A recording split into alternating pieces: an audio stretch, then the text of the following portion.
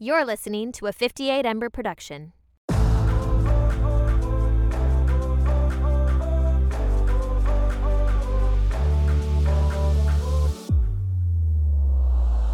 Hey everyone, I'm your host Emily and welcome to Sideline Edit. Here I'll be curating and breaking down what's trending in the world of sports on and off the field. I'll leave you with just the right amount of information so that you can join in on any sports conversation and not feel totally lost. You'll know what the big game of the week was, what event to be on the lookout for next, what team is hot, who had the best game day fit, because trust me, the game day fashion is elite.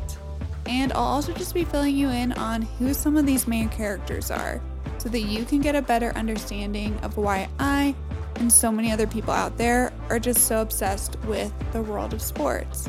And I always say I truly think sports are the best reality TV out there. And so I'm excited for you to see that too. Thanks for tuning in.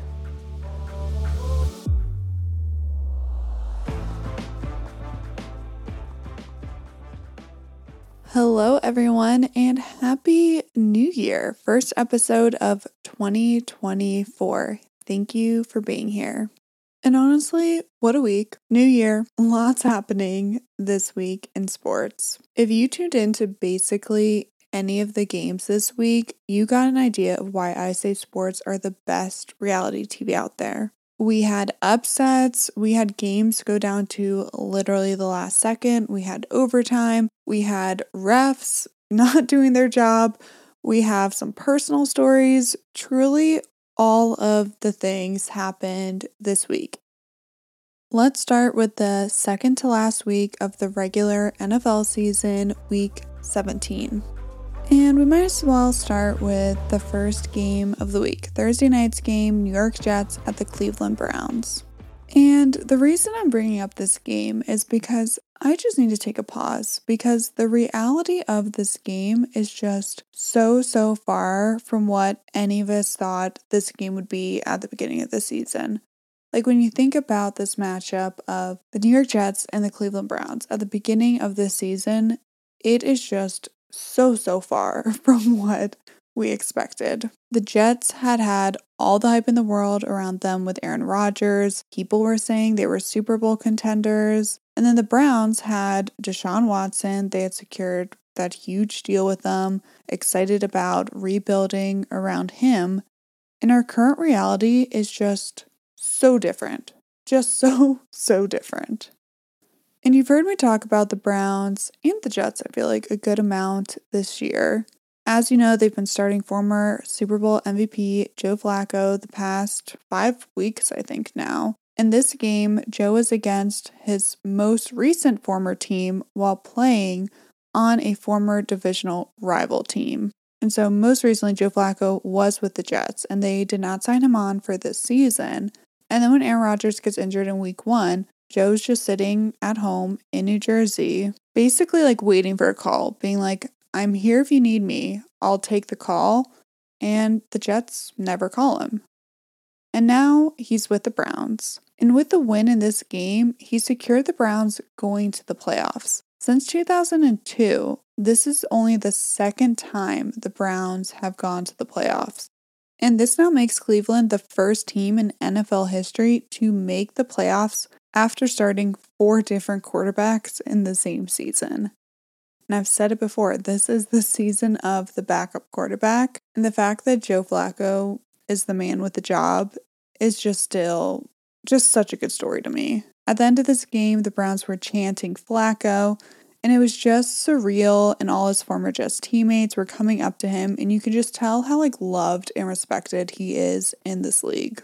And also just how humble and grateful and giddy he is that he gets to be doing this because it's truly such a unique opportunity that he has right now. And again, I'm now a low-key Browns fan. Who knew? And now next I want to cover the Detroit Lions and the Dallas Cowboys. This was a great competitive game. We knew both of these teams were going to the playoffs. And with everything going on this week, I thought I'd glaze over this game if even mention it at all. But the last drive of this game has become a major story in the NFL, and so I simply can't just glaze over it. And don't get me wrong, the rest of the game, it was a good, competitive game. It was a fun game. I watched the whole game. Good game to watch. But we need to dive into this last drive of this game. The Lions are down by 1 touchdown with less than 2 minutes left. The score is 13-20. In just this whole drive, there are fouls that just aren't being called. And overall, the refs of the NFL this year have gotten a lot of criticism. And my main critique of them is that we have had a lot of these last drive of the games deciding drives this year, which is awesome. It makes for a very exciting game. But there's been quite a few instances where the game literally comes down to whether or not a team can score to get the win or they lose. And so obviously the refs being accurate on these drives is very important because these are high stress situations. And for some reason, whenever this is the case, and like I said, it's been pretty often this year, the refs can't pull it together and just simply be consistent in how they've been calling the rest of the game, how they've been calling all up until this last drive. Like, I'm just trying to ask for them to be consistent. And it's like all the rules go out the window on these drives, and it's just like a new rule book. And this is why fans get heated saying refs win the games for team. And it's just not fair to anyone because it discredits who wins, and then the people who don't win are mad. And I just feel like we keep seeing this over and over again. And so that's just like a little tangent and rant on what we've been experiencing. And you might have seen people who are into sports talk about this quite a few times this season because it just keeps happening. Like, we just keep being disappointed by the refs and how they're handling these very like high pressure situations. And so back to this game, this last drive, the Lions make it down the field. Some obvious flags just weren't thrown, whatever, they still make it down the field. And they get the touchdown. And so now they can either kick the extra point to tie the game and have to go to overtime, or go for the 2-point conversion and just win the game out. And the coach of the Lions, Dan Campbell, he's aggressive with play calls. It's no surprise they're going for 2 here to just end the game. And so on the 2-point attempt, the Lions get it. Their quarterback throws it to a lineman, and he catches it, and he gets it. And the Lions think they won the game, and the Cowboys think they lost. But there's a flag on the lineman who caught it, saying that he was not an eligible receiver. And so, in the simplest of terms, on offense, not just anyone can catch a ball from the quarterback. Only certain positions, like based on how you lined up, can be somebody who's eligible to receive a catch. And essentially, if you're doing something different, you need to report to the referee that you're doing that, and that can make you eligible. And then the ref needs to tell the other team, the defense, that. And so they know who's eligible and who isn't. And so the flag here is that the person that caught the ball isn't eligible. Therefore, that play can't count. And there's just a lot of confusion watching it live because you see 2 linemen from the Lions go up to the referee before the play, including the person who did catch the ball. You see him go up, and they look to be reporting. But apparently, the wrong one of them reported, and the one that didn't is the one who caught the ball. And it ends up just being a terrible, disappointing mistake, and afterwards, everyone is obviously mad. The Lions had told the refs about this play prior to the game, so the refs were aware that this was a possibility. And in the NFL, players and coaches can't talk badly about refs or they get fined. And we saw this a few weeks ago when Patrick Mahomes was really heated about an offsides call.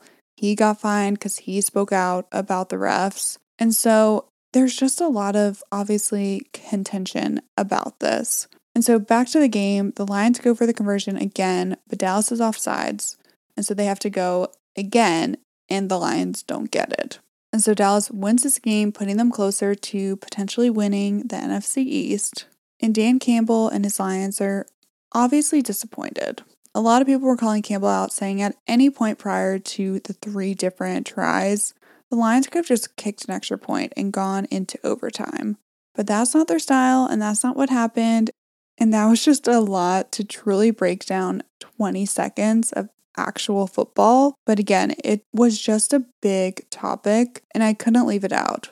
And this ref team has actually been demoted because of their performance in this game. And so they cannot ref in the playoffs because of everything that happened. And this is kind of nice to see because basically now we're saying, oh, you can't just be bad at your job and still get to do it next week, because that's what we have seen all season is just inconsistency from refs, and then they get to go and do it the following week. And so nice to see a little bit of backlash for them. And I feel like this is something that is going to be talked about more and more in these type of situations. And so I feel like having this context now is helpful. And we had quite a few other close games this week, but one game that was not close was the Miami Dolphins at the Baltimore Ravens. There was a lot of hype going into this game because this was the battle for the top of the AFC. And the Ravens just ended up dominating this game, winning 56-19. Harbaugh, Lamar, and the Ravens just look like the team to beat this year. In a more surprising upset, we have the Philadelphia Eagles losing to the 4-12 Arizona Cardinals. And I feel like every week, the past few weeks, I'm like, okay, I know the Eagles lost, but like, how worried should we actually be? They're going to turn it around. But then they keep losing. And this is to a 4-win team. And I don't think we can say anything other than we should be worried for Philadelphia. And it's looking like Dallas is going to take the NFC East from them, and they're going to be a wild card team, which we did not expect earlier in the season, but they can't get it together. The New Orleans Saints beat division rival Tampa Bay Buccaneers, making that playoff seed for the NFC South still undecided. That NFC South is just keeping us on our toes this year. In another divisional rival game, the Green Bay Packers beat the Minnesota Vikings, giving the Packers a shot at being one of the wildcard teams. And then we have the season finale this week of the NFL, our final week, and we still have a lot of playoff spots that have not been decided. So definitely stay tuned for my Friday episode so I can let you know what games are the big difference makers in our season finale this upcoming week.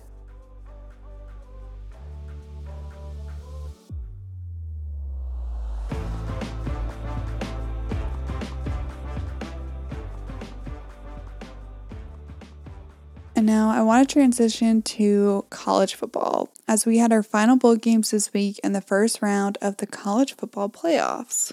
And we've talked before about how there are so many, and in my opinion, too many bowl games. And so the only bowl game outside the playoffs I want to touch on is the Georgia FSU game, the Orange Bowl. And these are two teams that we thought were playoff contenders all season. And then when the playoff rankings came out, they were just on the outside of those rankings.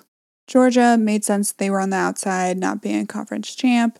And then FSU fans were extremely upset and disappointed, trying to sue, trying to change laws, change conferences, all the things because they did not get a playoff spot. And I felt conflicted about it at the time, but at the end of the day, I felt like FSU at that time was not as competitive as the teams that made it in. And just felt like if they were in either of those games, they would have lost. And so it just kind of made sense to me in the end. And so the thing about bowl games is that players don't have to play in them. You can opt out. And players will do this primarily if they have plans to go to the NFL next season, because it's not worth it to them to potentially get injured. And it basically gives them an extra month of not practicing and playing that lets them get healthy and in shape for the NFL draft. And players could also opt out because they are planning on transferring to a different school. And for the same reason, they don't want to be injured and they want to be in shape for their future. And so essentially this is players saying that a bowl game is not as important as my health and my future, which personally makes sense to me. And so when you have a good team with a lot of potential NFL players or players that want to get more playtime at a different school, a decent amount may opt out. And so the actual team playing in the bowl games is likely a different team than the team that played all year. And people have a lot of feelings about opting out, especially now with NIL deals, which I haven't gotten into here, but plan on breaking it down more in a future episode because the business of NIL and how it's changing college sports is honestly just fascinating. But essentially, with this game, the Georgia FSU game, Georgia destroys FSU, beating them 63-3. And on one side, you have people saying this is why FSU shouldn't be in the playoffs. This is why they aren't there, because they aren't competitive enough. And on the other side, you have FSU fans saying all of our good players opted out. And so I went to look up to see how many players from each of these teams opted out, because obviously Georgia has people that opted out too. FSU had 12 players opt out and Georgia had 10. And so a significant amount from each team. 12 and 10, that is substantial. But again, happening on both sides of the ball. And the story of opting out and how it affects bowl games and their viewership of them is something that will be talked about after the season is over. And so I just wanted to drop this here because it's a can of worms that we will definitely be revisiting. Because again, it's dramatically changing these bowl games. NIL is such a big thing that's constantly changing right now. And so we will be diving into this more once the season is wrapped because I'm interested to see what things will be put in place because of this. Because no one wants to watch a 63-3 game. But I do want to move on to the 2 college playoff games we had. As much hate as the college playoff committee got, these games were great and didn't disappoint. And sometimes these college playoffs have really disappointed. And so I honestly love this for us that both of these games were just so good. First game was number 1 Michigan against number 4 Alabama. And the big thing with Michigan this year has been Michigan versus everyone. And we've talked about how Michigan has just had a lot of controversy this year. And for Alabama, it's been all about their early season loss to Texas, just making everyone doubt how good they are. And personally, I'm shook how long we talked about this Texas loss, but that's all just because of the current setup of college football. You can't lose. You just can't lose or you're out of the playoffs. And so this matchup with the Rose Bowl, this is the most iconic of the bowl games. And again, it was just a great back and forth game that ends up in overtime with Michigan winning and securing their spot in the championship game next week. I'm personally happy about this win for Michigan. They did overall just look better the whole game and the whole season, but they kept just making little costly mistakes. But I'm glad that in the end, in my opinion, the stronger team won. Our second playoff game was number 2 Washington versus number 3 Texas. And this game went down to literally the last second of the game. Texas was down a score and was on the last drive trying to score to win it. Time is running out. And on 2 plays in a row, Washington players get injured, which stops the clock in favor of Texas because Texas needs the clock to stop so that they can have more time, whereas Washington wants the clock to keep going so that they run out of time. And so their own injuries are essentially hurting them in these cases. And I'm relieved that Texas doesn't get the score and Washington wins because it would have been awful to lose because your own players got injured. I'm happy for Washington going to the championship. They are a fun team to watch. Am I worried for them in the championship? 100%, but we will dive into that on Friday's episode. And I want to end this episode on Jim and John Harbaugh. You've heard me talk about both of them this season. Many of you probably know who they are, especially after that 2013 Super Bowl. But if you don't, this is a fun tidbit for you. John Harbaugh is the head coach of the Baltimore Ravens and is big brother to Jim Harbaugh, head coach for Michigan. And like I mentioned, in 2013, both of them were NFL head coaches, and we got to see them coach against each other in the Super Bowl, which was historic to have brothers coach against each other. And then this weekend, we got to see John Harbaugh clinch the number 1 seed in the AFC, and Jim Harbaugh advanced Michigan to the college football championship game. And so just a big week for the Harbaugh family. And there's a chance Jim Harbaugh will be making his way back to the NFL as early as this upcoming season. And so we will definitely be on the lookout for that. He has hired an agent, and so it is very possible, which would be exciting to see him back in the NFL. And that was my very quick rundown of just some of the things that happened in sports this week. A lot of things that I feel like didn't actually have to do with the game specifically, but more about the people involved, which I feel like is always interesting. And a lot of little things that have been opened that we'll definitely be revisiting later. And so, as always, thank you so much for tuning in, and I will see you on Friday.